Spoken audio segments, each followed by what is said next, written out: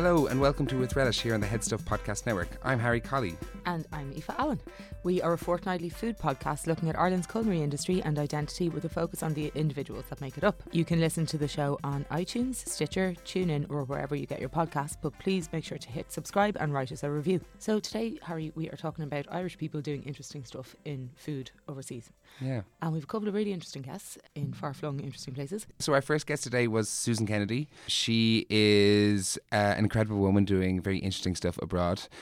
She has set up an Irish-style chipper over in Buenos Aires, which is completely incredible. It's not part of the culture, the food culture over there. Absolutely. So it seems that it's like it was a novelty at the start, but has found its way to be part of a regular diet for many people. So that's really cool. Cool start to her. And yeah, good to hear what the challenges were and, you know, kind of the fun she's had along the way too.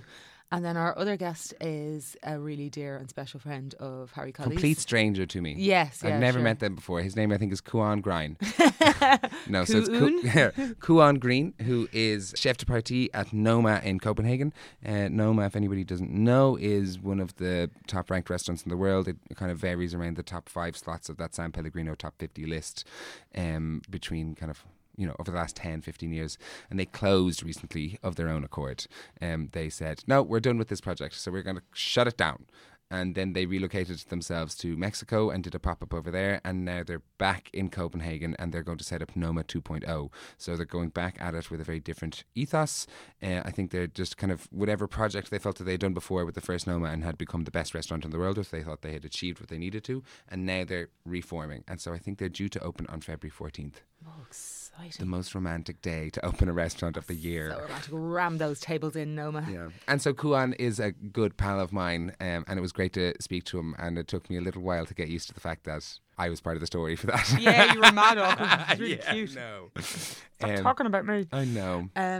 But yeah, why is this subject so interesting to us? Like we're always talking about, I suppose, food culture is mixing.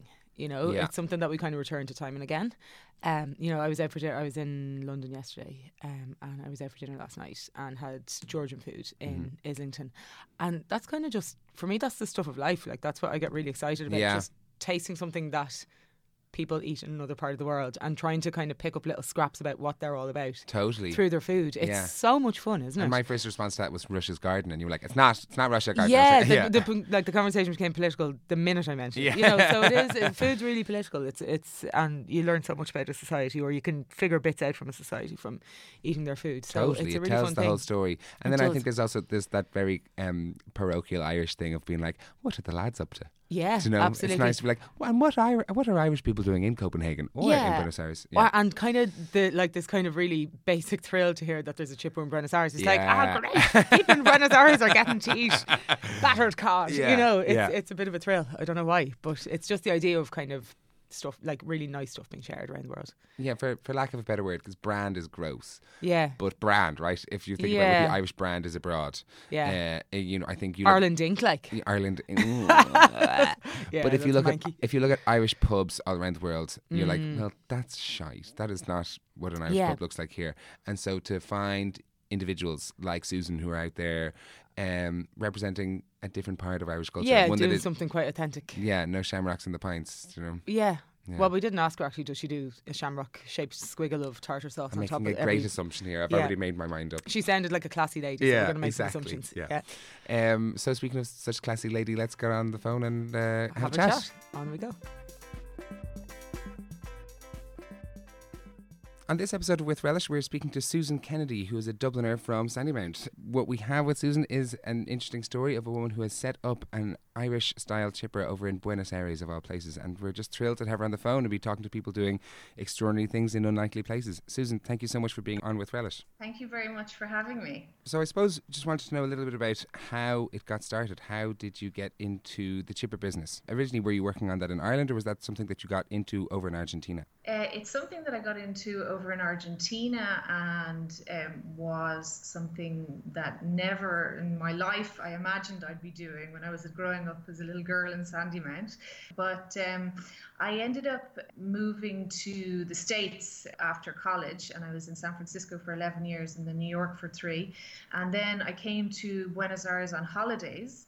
and I never left. Oh, so nice. that's I stayed to work. I was doing interior design, and I stayed to do a hotel project. And during the course of that project, I met Argentine Marcelo, who's now my husband and the father of my kid. So, wonderful. Yeah, I'm glad there's a love story in there. There's a great love story there, yeah. And so when I met Marcelo, he's a carpenter, so that's why he was working on the hotel project. And we got to chatting, and neither of us had ever done anything in food before. But the food scene in Argentina is meat, and more meat. And after that, there's pizza and pasta. And since I've been here for about 8 years now, it has really moved forward a lot. But we've had the restaurant 5 years now, and we decided just to kind of give it a try, give it a go. There seemed to be very low amount of seafood options, and there was no fish and chips. So we just said, what the hell? Let's give it a go. So what's the uptake been, Susan? I mean, is it seen as a sort of a novelty item that, do people kind of come to try it out once, or is there a real demand and appetite now for fish and chips in Buenos Aires? There's a bit, both of those things are true at the same time. I think a lot of people, it's definitely a novelty for a lot of people. Many people have never heard of fish and chips, so you spend a lot of time explaining what it is, the concept, the idea. Mushy peas, malt vinegar. Malt vinegar we have to bring in from friends that come traveling, or ourselves, or whatever it's possible to get here. So you explain all of those things, and a lot. Some people know, the small percentage of the population that have traveled, let's say, to Europe or other countries that have fish and chips, they might have had an experience, and some have very nostalgic memories of a holiday they took to London 10 years ago, and so they're excited to see fish and chips. But a lot of people, they wouldn't have had a clue what it is. Okay. Would your clientele be a lot of expats, or is there a lot of locals, Argentines, trying stuff out and getting to know a new cuisine? Yeah, so when we first opened, in the first, I'd say 2-3 months, we had probably 80% expats, 20% locals. And now that percentage is totally reversed. We're 80% locals and 20% expats. Cool, that feels like you're making an impression. Yeah. That's success. Yeah, well, it's great because we do have like a pretty loyal client base. We offer a menu that's fish and chips is the core product, and we do calamari, we do langostinos, which are prawns, scampi, and then we do other kind of mixed.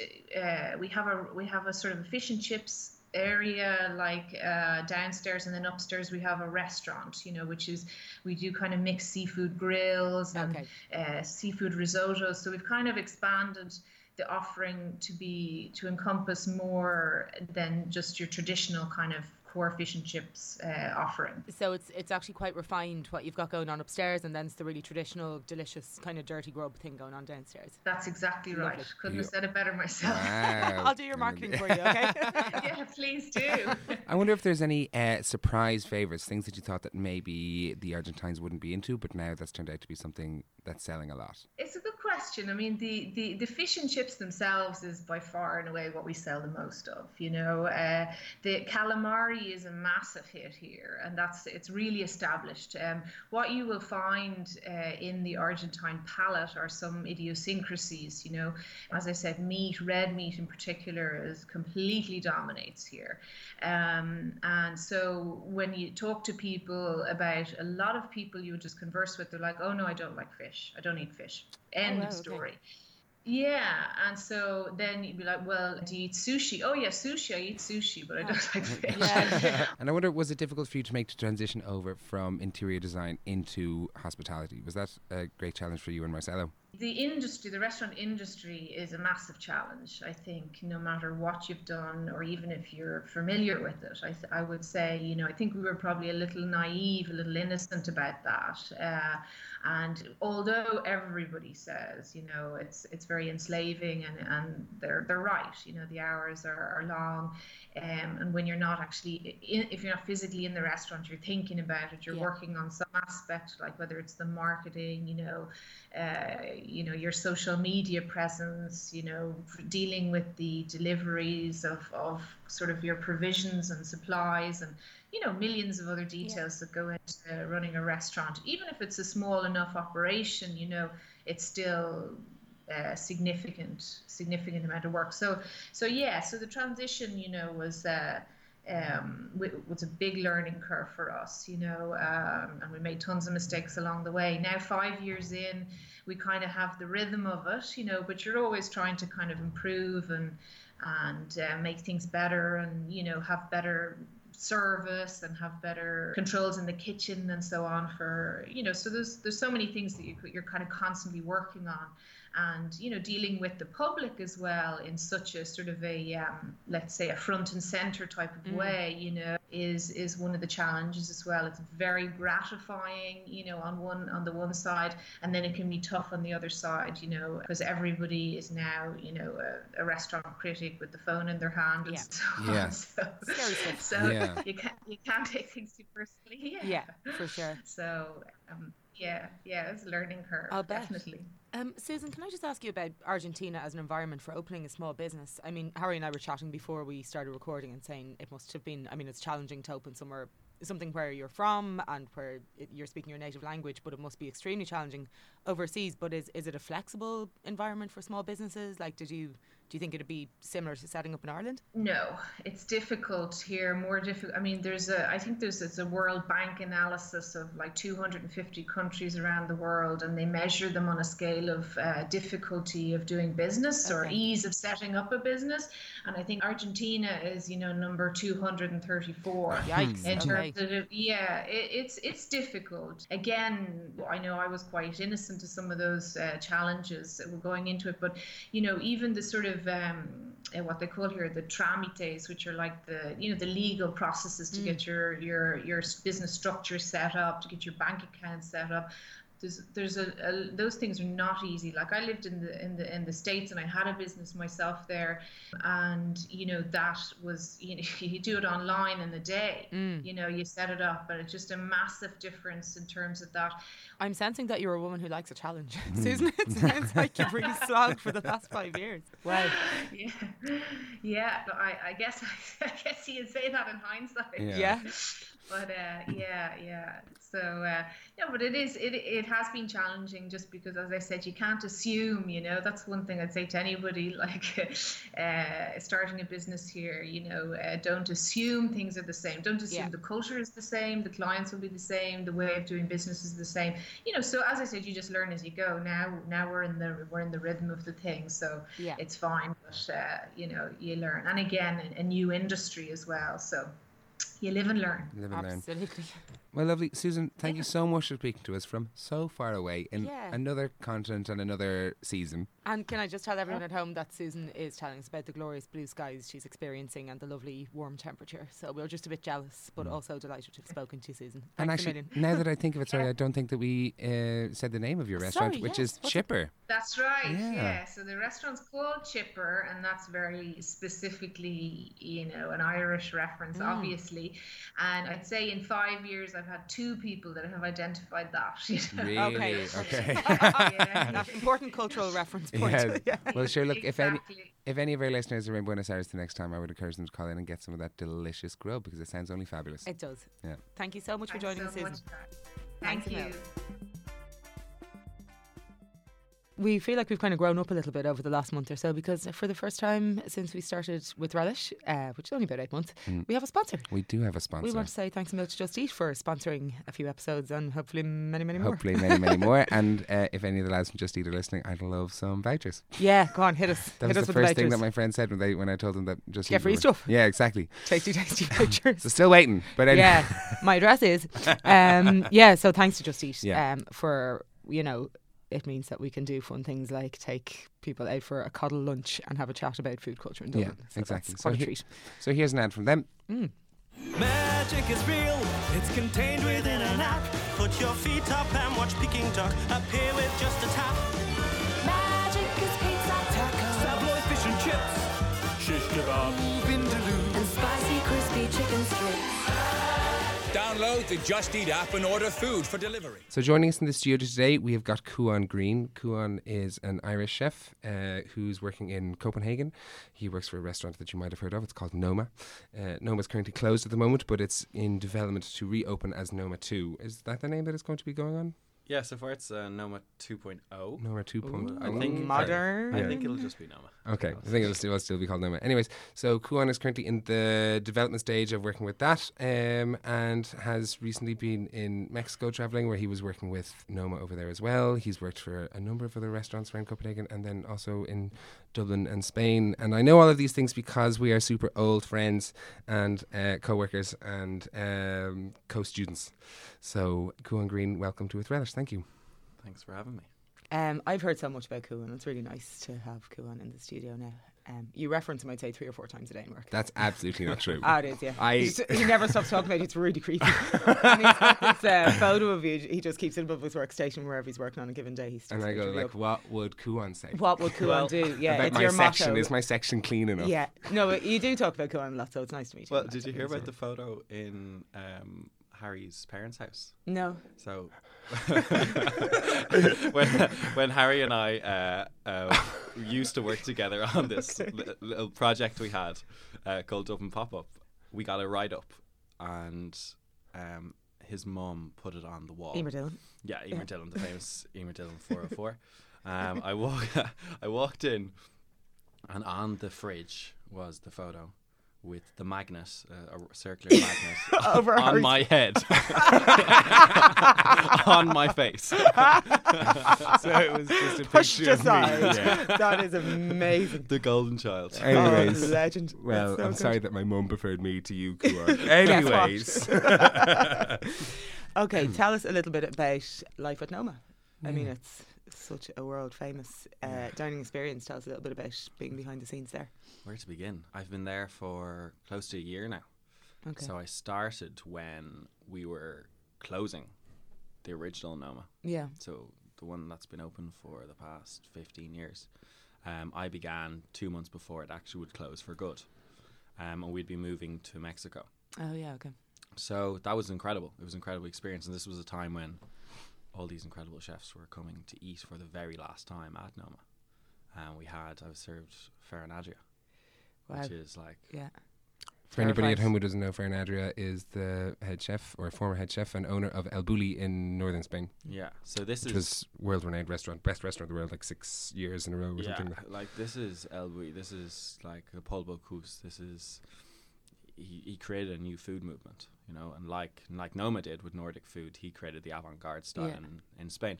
And this is where Rene actually trained himself. Mm. So this is only the second time Ferran came to eat. So to have him come eat, it was a real experience. Were you quaking? It was so scary for Yeah. all of us. Everybody Was he eating in terrified. Copenhagen or in Mexico? In Copenhagen. Oh, okay. In Copenhagen. Yeah, he came, and his English, he doesn't speak any English at all, and he absolutely horses into his food. Yeah. I've never seen someone finish the menu so Really? fast. Yeah. Okay. But it was a great moment. And I love that. That's We're really getting all evocative, the isn't dirt, it? yeah. it was really cool for us though, Yeah. to know that someone like this was here. And there's big chefs that are coming every day, but Ferran was a big one. So to be a part of that closure was incredible. And It's a strange point at which to join what has such an enormous legacy, something that is so world renowned, to join it at its very tail end. yeah. It's a Quite unusual daunting. position on your side, I think, to join it then. Yeah, quite daunting. But at that time, I mean, Noma's the restaurant I've always kind of aspired to. And that's Well, where what made you, because I know you had been working for Geranium before that, what made you make the leap over? Geranium, which anybody who doesn't know, is another Copenhagen-based restaurant, a 3-Michelin star. They're in the football stadium, and Yes. they are generally Noma's biggest rivals. Biggest rivals, yeah. So it wasn't the most popular of moves on my behalf, but it happened at that time. Noma needed staff, and I was asked, was I interested in coming by a friend who worked there, and I kind of jumped at the opportunity. I was so excited about it, and that was the right time to do it. They needed staff for Mexico, and we ended up going to Mexico 2 months later. And that was, for all of us, the most incredible food experience of our life. So tell us a little bit about Mexico. What were you doing while you were there? Mexico. So what we did, essentially, we set up a pop-up restaurant out there for 3 months in the jungle in Tulum. There was no kitchen there before we'd gone there. There was no dining room. It was just jungle. So we catered for 140 people a night over 3 months, fully booked out. But what we cooked was dishes, Mexican dishes done in our way, using our techniques and our perspective and our ways of cooking. And the creative team, the development team, had designed all this by the time we had arrived, and we're the kind of the guys that cook everything, send the food out. But we were using ingredients that most of us had never seen before. Wow. So I was handed, say, a piece of fruit or a vegetable that essentially I had no idea how to prepare. Guanabana. Guanabana. What's that? Guanabana is it's a fruit. It's a big prickly fruit. Okay. With kind of fleshy interior that's, you bite it and you chew it and it's juicy, and then it becomes almost like chewing gum and kind of hard to actually digest. Okay. But it's Rico. It is Rico. It has these spikes. Needs a bit of love to be Rico. It has these spikes of like pineapple and then maybe a little bit of yuzu or something. Okay. It's very intriguing.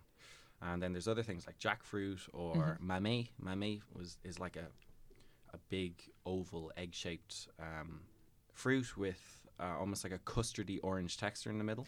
Wow. And the seed is That's huge. amazing. The seed's larger than an egg. Quite oval.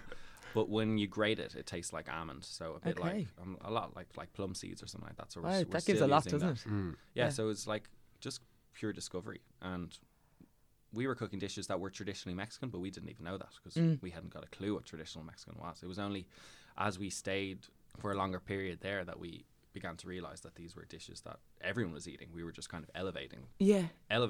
Yeah. Um, Did you have Mexican chefs in the kitchen with you? Yeah, we did. We had a lot of our interns were Mexican, Okay. so we had 45 interns when we were there. 5 interns, imagine. So 45. we were a team of 70 chefs Yeah. cooking Wow. for 80 people at a time. So 70 including the interns. Yeah. All right. Wow. Yeah. Okay.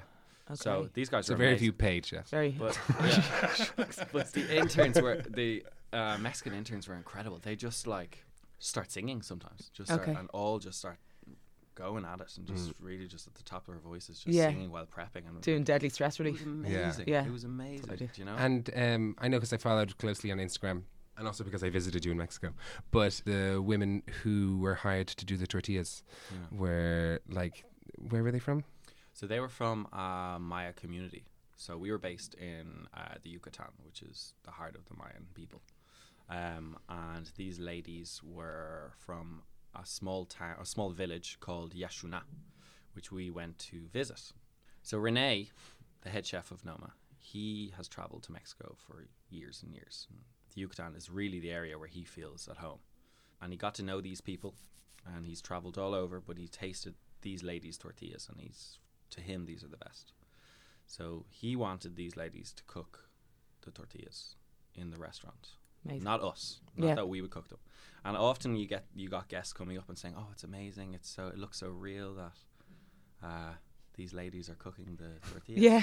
And I was like, "Well, what do you mean?" It's like, "Well, you guys would be so good at it." I'm like, "Well, no, these ladies are hitting out 90 an hour.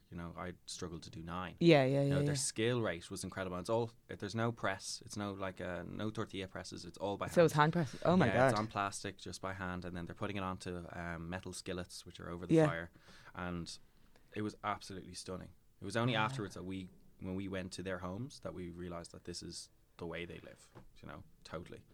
I think that was one of the cool things about Noma Mexico as well, was that as you're talking about them kind of cooking local foods, or not cooking local foods, it wasn't local foods at all, but it was like using local ingredients and putting their own spin on the stuff that was there. It was also kind of very important, it seemed, to be respectful to the area. Yeah, absolutely. I think it's a really respect to difficult tradition. it's a difficult position to be in. I know, because I remember looking at the price of those tickets and then looking at the average wage of those in that area. Do you know, it's a great disparity. So Big I think disconnect there. Yeah, real disconnect. So I think it was very important for Noma, from what I understood anyway, was that they would collaborate as much with as possible. people as much as possible. Yeah. That was a cool thing. What was the objective of Noma Mexico? I think it sounds fabulous. I think I get it, but just from your perspective, what was the... I think from the our own idea? perspective, I feel it's learn to learn. Yeah. It is. And Noma they've been to Australia, they've done the same thing in Australia, and a similar one in Japan. Okay. And it is really to discover, to learn. It's to totally immersive cooking, and It is, and that's it's great. it's almost like what we do when we travel. It is to learn something new, to see something new language, new culture. Okay. And so I know that you touched on something similar to that. You were closing the Food on the Edge Festival this year, which is run by JP McMahon, who was on an episode about 4 episodes ago. I think it was episode 10 or something like that. One of my favourite episodes. Well, Thank you. We loved it. Yeah. Yeah. We loved doing that. The live It was episode. fabulous. Yeah. Yeah, it was great. A Oh, lot the of it live was one. very funny. Oh yeah, though, we as did well. that one as well. Yeah, He's we been on interviewed it him twice. He's been on twice. Yeah. He's our star guest. Yeah. So far. I was killing myself laughing at some of those debates between him and Martin. Yeah. Amazing. It was great brilliant. crack. Yeah. But so I know that you just touched on there the point that you're talking about. So like the idea of these Mayan communities and then language and how those things can come together and make the experience of eating different. You know what I mean? I think that I know that you travelled a bit after you finished with Noma Mexico. That you went around other parts of Mexico. It's because I travelled with you. I know. You do. Harry knows. He a knows lot. this because he was with me. Yes, I'm trying to sound very professional. We never try to sound I professional. You're know. grand. I don't know why I'm trying all of a sudden. Yeah. Anyways, I wanted you to speak a little bit about the idea of community and language and how that has affected your food experience. So, my topic at Food on the Edge, I spoke about. My title originally was Savouring Language Through Culture.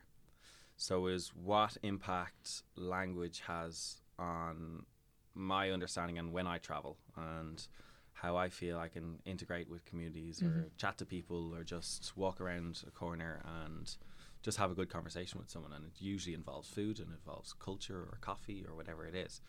But being able to speak Spanish in Mexico was amazing. It was really opened our doors, didn't it, Harry, when we were speaking? It was... Okay, I'll be part of the story now. It did. Yeah, it was brilliant for us. I think, for me anyway, I found that it was the most valuable food trip that I ever went on. I spent 4 and a bit months in Southeast Asia a few years ago. I spent a month in the Middle East this year. Yeah. I will go back to Thailand now in the new year. But the fact that I had the language opened up so changed much everything. to me. Yeah. Do you know what I mean? Like when we were like in Oaxaca and we were in the market, whose name I can't remember now. Ooh, the market itself. Oaxaca market. Mercado Oaxaca. Speak beautifully. Yes, I speak. But that was one of the most amazing markets we've ever been to. Like, and think about markets in Spain or in France or in Italy. This one was somewhat overwhelming. We left exhausted. Yeah. Yeah.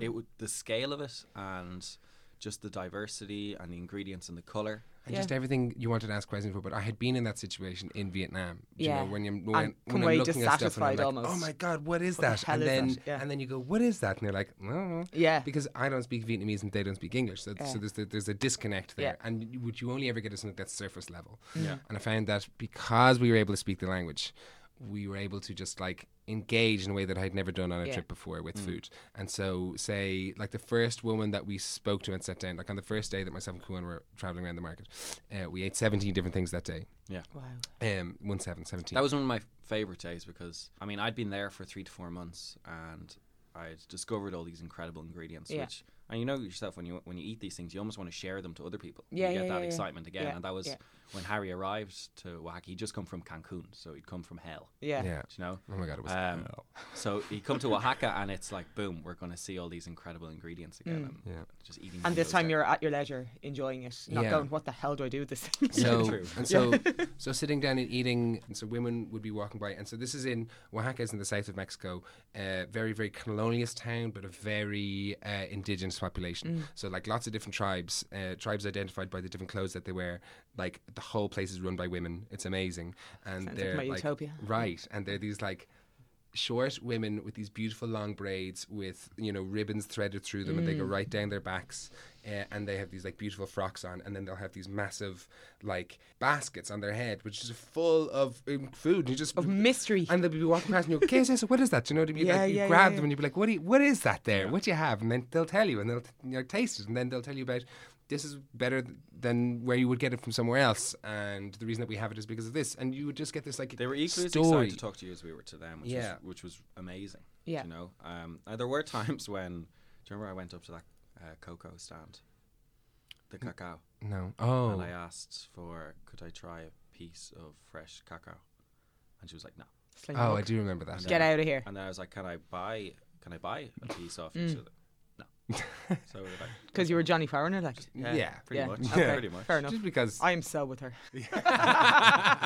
That was a joke. But it was stunning. Like even the meat. Do you remember the meat market where in Oaxaca where the dried salted beef was strung up against the grills? So it was like a long channel that you could barely see through because it was so smoky.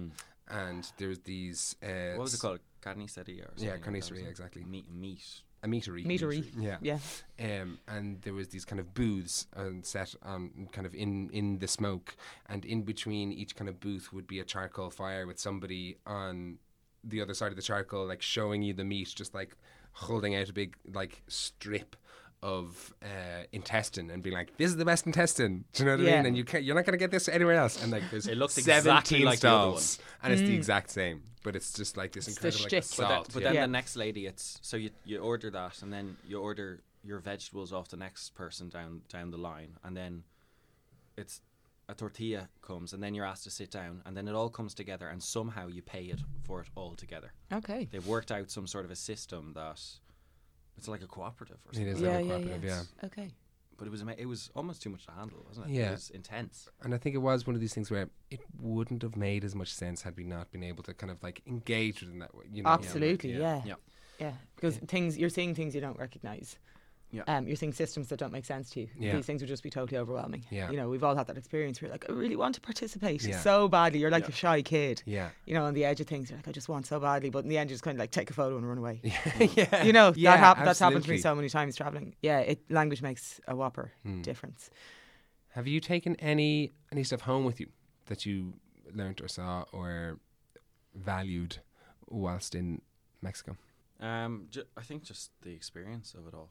That's what I've taken most from it. It's just their perception on a lot of it's customer focus without necessarily realizing it themselves. You know, I met this chef in Noma, and I served him one of the courses, and he was like emotional while eating. You know, he was absolutely just overwhelmed by the whole experience of it, that we were doing something at such a high level. His cooking, you know, which he felt hadn't been achieved yet in Mexico. So that was quite humbling for us. And he invited me to his restaurant in Mexico City, which I did. I was going to Mexico City anyway, but I ate with him. And he was just sitting down, serving me dishes, going back to the kitchen, roaring at them, and then coming back again. Lovely. How relaxing. I brought all the chefs. With great in, hospitality. brought all the chefs in. All the waiters were like, it was a really cool experience. Yeah. And this is like traditional Mexican food, Yeah. just done right to his. Yeah, to his mind. idea, Yeah, you know? sure. But he was telling me about this story about this mango lady. So he needed 100 mangoes for an event for the next day, and he knew that outside of Mexico City, a lady was selling the best mangoes. So he went out there and he said, "How many mangoes have you got?" And she said, "Roughly 100." And he said, "I'll have them all." And she said, "No." And But I will pay you top dollar. I kind of thought of it like a small Irish village here. And he said, "Well, why not? You can't have them all." And he said, "Why not?" "Well, then nobody else will have my mangoes in the village." That's really nice. And he said, "Well, then you can just buy more." And she says, "Well, I don't need to buy more today. This is all I need to sell. This is my quota for the day. And I don't particularly want to give it all to you. I'd prefer everyone else to have some." Joe, and that is that That's kind of nice. sense of customer focus. do you Yeah. know? Yeah. Where she's just looking after her family and friends and the lads. Now, I personally would sell them all, go home and put my feet up for the day. Yeah. But, Yeah. you know, That's it, but some people are just a lot nicer than You'd me. be seeing you some know? lads walking With a much around with stronger two community chairs. sense, You know, yeah. they walk around with two chairs in their hands, and they'd be selling the two chairs. And I asked one of my friends who's Mexican, and I said, "What happens when they sell the two chairs? Do they go off to their chair shop and take two more out?" And I was like, "No, that's the day's work That's the done. day. the done. days." And Once if the they chairs don't are sell, gone. they'll just keep going. Just have a seat. Yeah. Well, Yeah. so So, like, just you've experienced a totally different way of working, essentially. Yeah. Way of interacting with. that's it. And customers. you start reflecting on it. And does this exist at home? And Yeah. for a while I was thinking, no, that these people, they know very little outside of their rich culture. Yeah. And I was explaining all these stories to my grandmother, and she was nodding and she was loving it. And at the end of it, I thought she'd got the full thing. I thought she'd got the full message I was trying to tell her. And she was a cook. And she just looks at me and she goes, "What's a tortilla?" Do you know? So it is still there, you know. You just need to find it. Yeah. But that's what I got most of it. It's the people. That's what I absolutely love, the interaction with it, and just discovering this new culture which I'd never seen before, because I haven't been to Asia or done Southeast Asia, or haven't had these experiences yet. So this was a first for me. It's a really good first when you can speak the language and you're actually there with a very specific purpose to engage with the food culture of a place. Immersed. And totally immersed, All your travels after this are going to be really disappointing unless it's exactly the same setup. And so with that chapter now closed of Noma, which was its first run and its final hurrah with Noma Mexico, what can we expect to see from it in the new year? So the new year, the past couple of weeks we've been focusing on a lot of fermentation, a lot of testing, a lot of preservation, and focusing on the ocean. So then our new concept is now focusing on the seasons. So in the winter it's quite sparse in Scandinavia. You know, you're going to really struggle.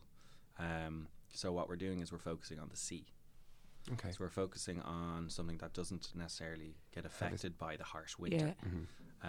So our whole menu for the next 3 months is going to be sea related. Oh wow. You know, ocean, river, waters. And it's going to be very, very special. Some of the tests that we're doing are incredible. We got some starfish in last week, salted them. I was massaging octopus for an hour. Did it appreciate it? Well, it was dead. But, that is fantastic. You're really good, just above the sixth leg there again. But what it does, it tenderizes the octopus. So there was 10 of us standing around massaging octopus. How big was the octopus? Very small. About. I'm just thinking. All of you were massaging individual separate octopi. With 1% salt, so you make a big lather with it, and this tenderizes. Which you can then freeze it.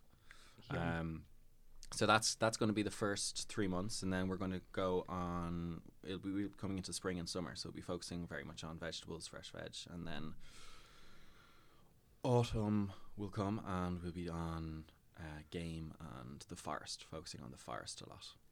So beautiful. It's going to be really special, and that also, I mean, if seafood's not for you, then focus on another season, come another time. So it gives people that kind of that decision making.